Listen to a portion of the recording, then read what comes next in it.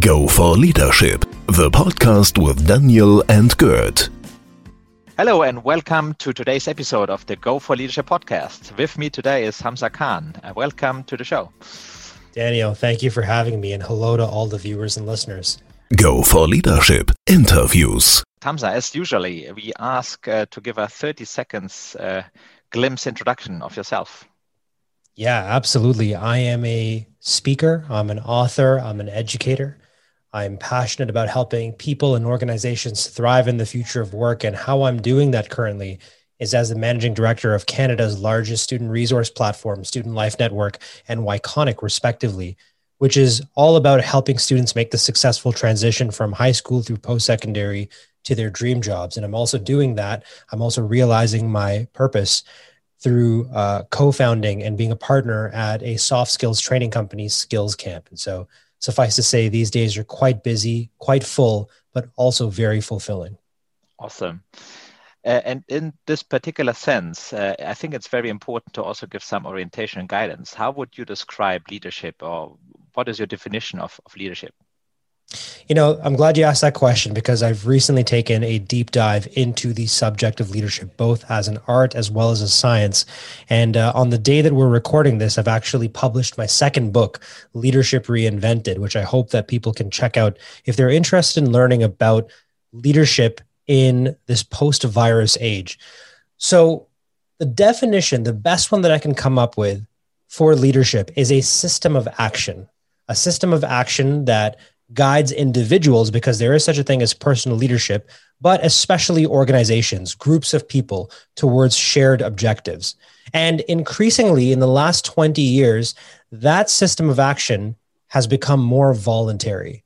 I think once upon a time, certainly for most of history, leadership could be something imposed. It could be something demanded and extracted. People could be conscripted and forced to meet the aims of the leaders. But that style of leadership, that avoidant, aggressive, autocratic style, is breathing its last breath. And I think that the COVID-19 pandemic has exposed ineffective styles of leadership all over the world. And any leader who is insisting on what Douglas McGregor has coined the Theory X style of management won't be effective moving forward. And so this is a call to any leader right now. If you're not taking a human-centric, values-driven, self-disrupting, and change-friendly approach to leading an organization, leading yourself, the chasm of time is where you might find yourself. Hopefully not.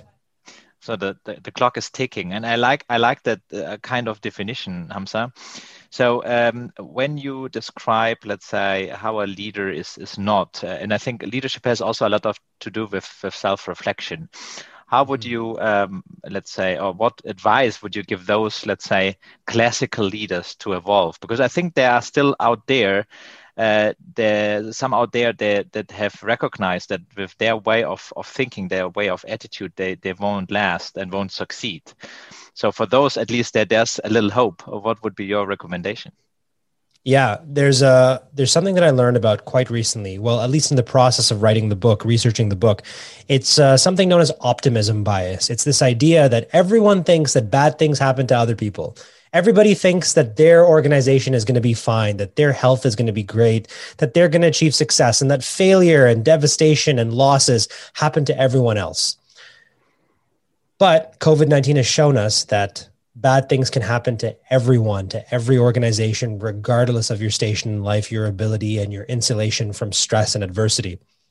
So my recommendation would be to get real about your organization's life cycle. Every organization, regardless if you are a Fortune 500 company or a young startup, you are going to go through the exact 4 stages of a business cycle. Every business is introduced, it gets a surge of attention, and then it grows. You engage in the activities that bring about early success.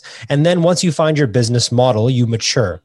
Now, as you mature, you plateau. And you have to decide then as an organization at the 4th stage, are you going to renew yourself and restart that curve all over again, or will you decline? If leaders are listening to this right now, and they're concerned that they're not going to be able to renew their organization, I would encourage you to listen to that feeling. I would be worried about you if you didn't think that your organization could fail. If you don't think your organization could fail, let me just name a couple of people who also thought their organizations would not fail. Theranos, Elizabeth Holmes, Adam Newman, WeWork, Travis Kalanick, Uber, Steve Ballmer, Microsoft. I mean, I could go on. These were all leaders who got caught up in the belief that the way that they were doing things was in line with the external environment. And in the words of Jack Welch, ex-CEO of General Electric, if the rate of change on the outside of the organization exceeds the rate of change on the inside, the end is near. So what you want to do if you're a leader right now is prepare yourself today. Start doing things on a daily basis that ensures that the inside of the organization is changing faster than the outside, and you won't have to worry about making the difficult decision to renew your organization when that inflection point does appear. And if you're not changing the inside of your organization, then not only will you miss that opportunity, but you will actually make the wrong decision once you're forced to change. In other words, change before you have to. And I like that. I always have brought the analogy that when you are in the middle of the room, you have choices, big corner to pick. If you are in the corner, you can't pick any option. You are already in the corner and cannot pick any other opportunity. I love that. I love that. That's great. And I think that it is very important to have sensors, like you said, for change to come. And I think the best sensor that the leader can have is his employees that are on the front line, listening to clients, listening to service calls, dealing with different kinds of forces. So how you can assure that those leaders really listen to their staff, and that also the same people really can raise their hands and say, look, dear leader, there's a problem on the horizon to come. Because I think one of the learnings also with COVID is that speed is I won't say everything, but speed really matters. Absolutely. Absolutely. So there's two examples I want to give you of leaders who've operationalized and maximized the value of empathy. So we think about the ex-CEO of PepsiCo, Indra Nooyi, absolute legend in her field, a pioneer in many ways, and revitalized and energized the PepsiCo brand. In the first few years of her tenure, what she would do is she would actually go into stores unsuspecting, unannounced, and would take photographs of the packaging, the shelving. I mean, remarkable stuff. Talk about somebody that understood that you can't just be a leader. You also have to be a practitioner. You have to be a consumer. You can never get far away from the end result of what you do. Then you have someone like Tim Cook, who regularly sits down to have lunch with his employees. At random. You could just be sitting down. Daniel, you and I could be in the lunchroom of Apple, one of its many lunchrooms. And next thing you know, we have the CEO of Tim Cook sitting right beside us, asking us how we're doing, what we think of the company, what we think of the product, what could be improved. I mean, talking about keeping an ear to the proverbial streets, if you will.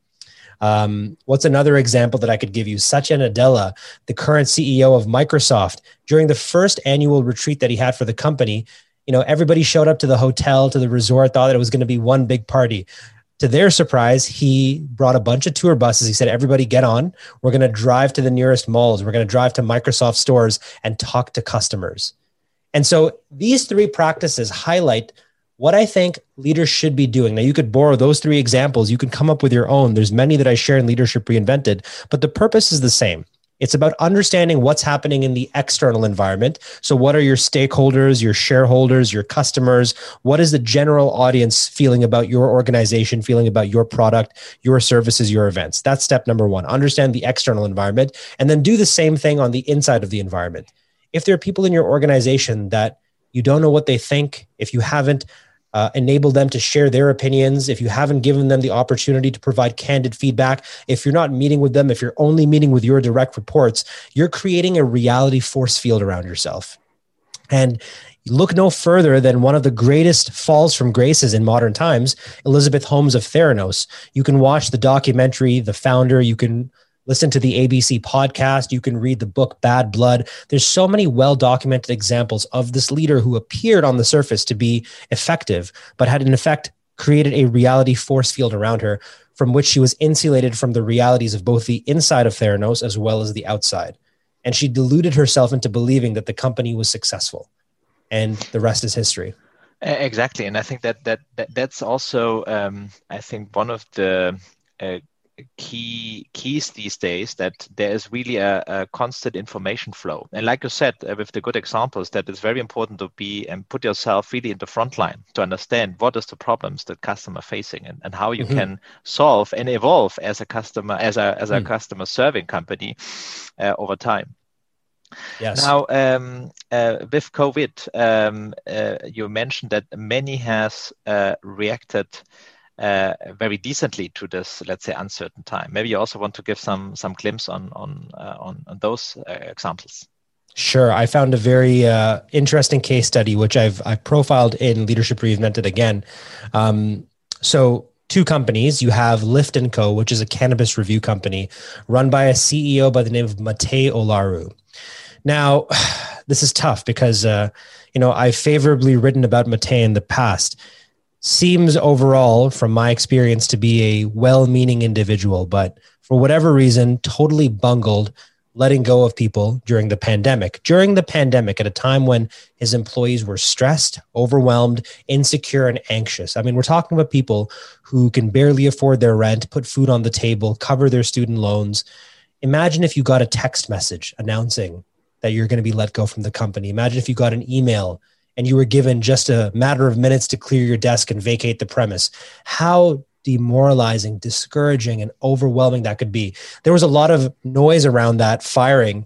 I think Vice published an article called "This is How We Get Fired During the Pandemic, Alone and Through Text Message," or something like that. But basically, the idea was highlighting how inhuman, impersonal that style of leadership is. And if you can go on glassdoor.com and look at the reviews of Lift & Co., you will see that, people aren't very fond of this leader. He has very low approval ratings. And there's actually a campaign within the organization to oust him as the leader. I mean, this is not how you want it to go down. Now you contrast that with Brian Chesky, the CEO of Airbnb. Look at how Brian let go of his staff during the pandemic. Like many organizations, he had to let go of a lot of people. How he did it, the message came from him. It was in a meeting. It was personal. It was empathetic. And it was reminding people that this has nothing to do with you. You're a wonderful employee. This has everything to do with the realities of the hospitality industry. And then on top of that, created a page where they would list all of the employees, showcase their skills, and work to make sure that they were placed in other organizations, gifted everyone their company laptop, gave them generous severance, left their lines of communication open and said, "You can talk to me personally." Like, you look earth and moon, day and night, light and dark, just polar opposites in terms of approach. And now you go on Airbnb and you look at Brian Chesky's favorability. I mean, I'm actually I scratch my head thinking about why someone like Mate Olaru would do that. And I think the easy answer is that you're a bad leader, right? But we also have to be patient and empathetic and understanding that during COVID-19, everyone is stressed, leaders included. I'm sure that Mate has not exactly been having a great time. I'm sure that letting go of people must have been a very difficult decision. But unfortunately, Brian Chesky prepared for that moment in a way that Mate didn't.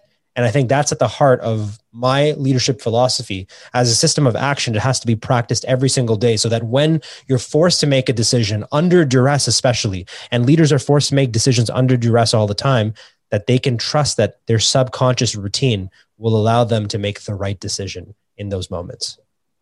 And I like those two examples because at the end, it's the same result, but there's different ways of doing it.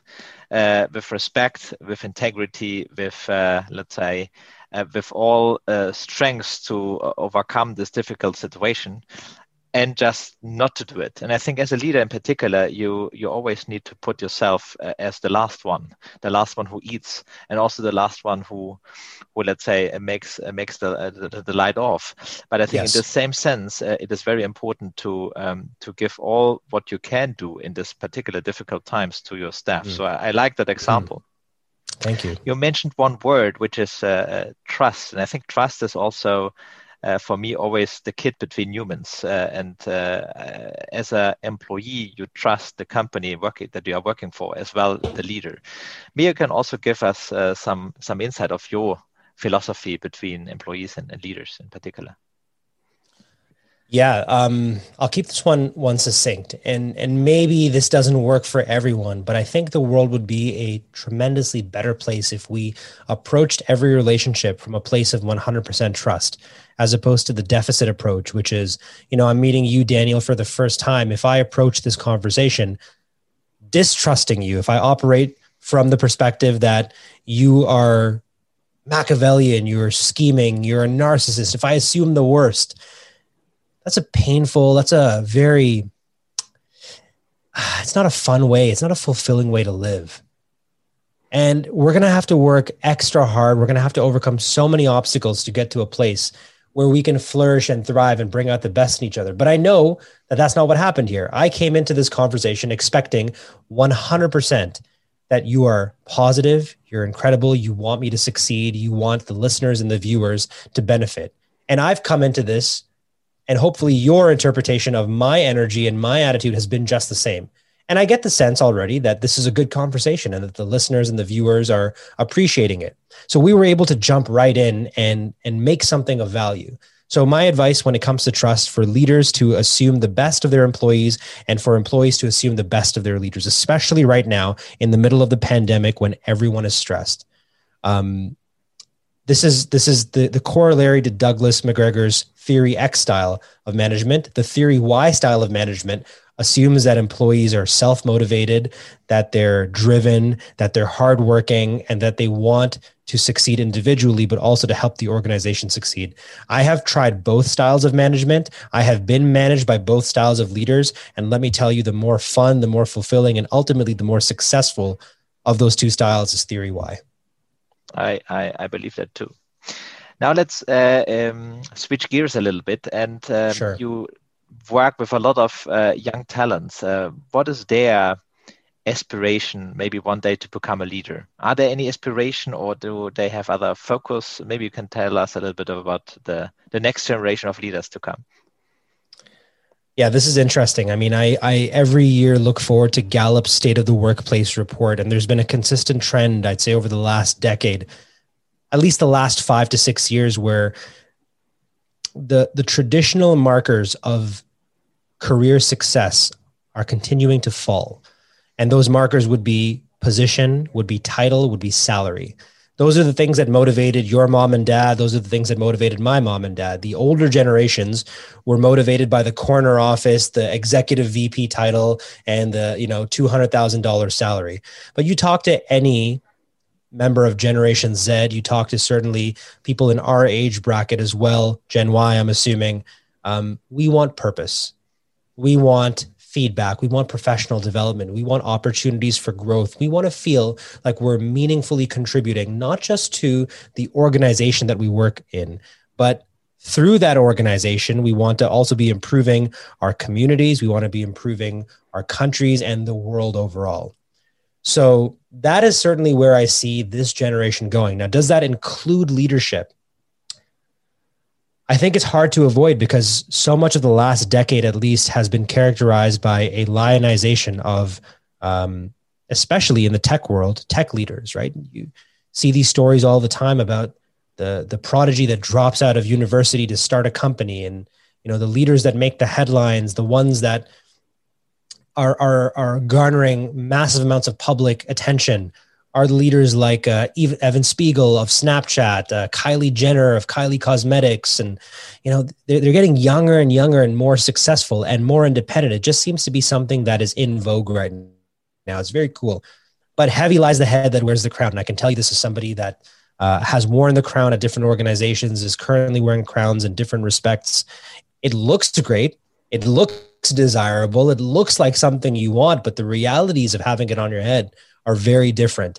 If I told people right now that I, at times, have been the lowest paid employee of my own company, that I've cried myself to sleep, that I have burned through evenings and weekends obsessing about the future of the organization, if I have had some of the most difficult conversations in my life, painful, been insulted and berated in the service of my organizations and people, if I told them what it's really like to be a leader, it might turn a lot of people off. So it's not for everyone, but I hope that everyone gets to experience it. And so this is my cry to leaders.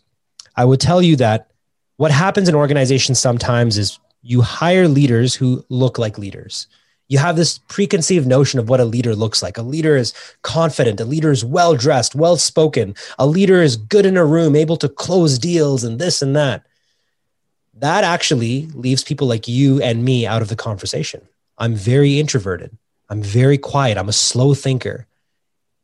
What has allowed me to thrive as a leader is I've had leaders before me offer leadership trials. Hey, Hamza, we want to see if you can handle this project. Can you handle this event? Can you handle these people?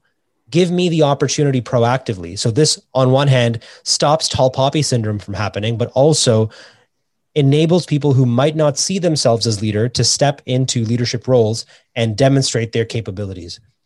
So I think that both things can be true at the same time.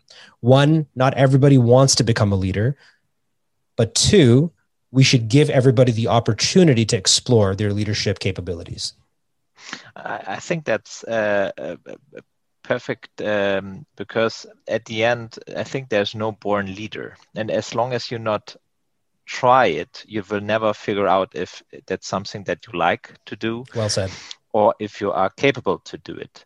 And usually in the different roles that I have been a leader in, I feel so the same. You get all the shit upwards, right? The shit always jumps up, not downwards. Yeah, man. So and at the end, it's not that you can say, well, it's 5 o'clock in the afternoon. Let's go now for home or to go to the grocery store or whatever. You are sitting the last one who is trying to get the stuff fixed. So I think you really need to like that, and otherwise you won't be happy. And if you're not be happy, you don't like the stuff that you do. And if you don't like the stuff that you do, will not be successful in what you do. That's and Daniel, I agree with that 100%. And sorry to cut you off. I just wanted to make sure that I got in this point over here. Two things very related to what you said. Leadership, and especially entrepreneurial leadership, is living a few years of your life like nobody else will, so you can live the rest of your life like few people can. And the trade-off for the highest of highs is the lowest of lows. Absolutely. Are you willing to put up with the sleepless nights? Are you willing to put in your personal money? Are you willing to put your life goals on hold? Are you willing to incur an inhuman amount of stress? That is the price of leadership, especially of the entrepreneurial nature. So I agree with everything you've said. And, I hope that we're not scaring listeners and viewers from becoming leaders. I'm telling you that it is very fulfilling. And I'm sure you will agree with me, Daniel. It's extremely fulfilling.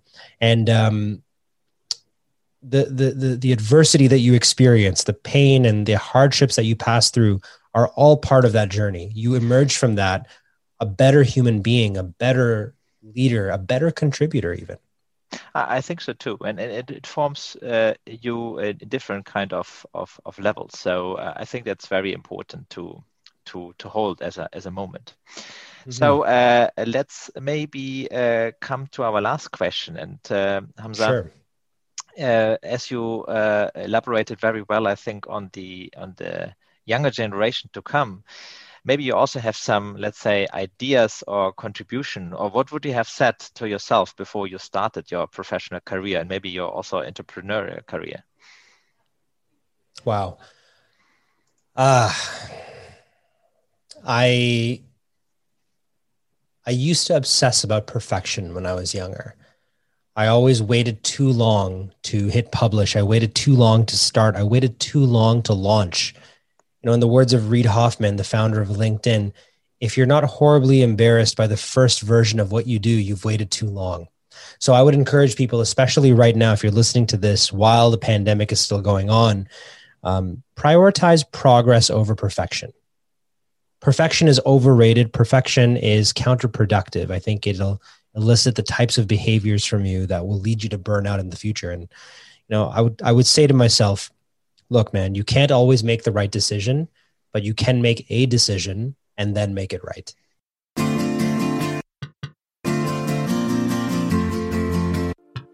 Go for Leadership, the podcast with Daniel and Gert. That's a great final statement, Hamza. Thank you so much for being our guest today. Oh, man. Thank you so much, Daniel. Appreciate this. And I hope that when I get the second season of my podcast up and running, that you'll join me. I will do so, Hamza. It would Amazing. be a pleasure. Daniel, take care. To all the listeners, thank you. Go for Leadership, the podcast.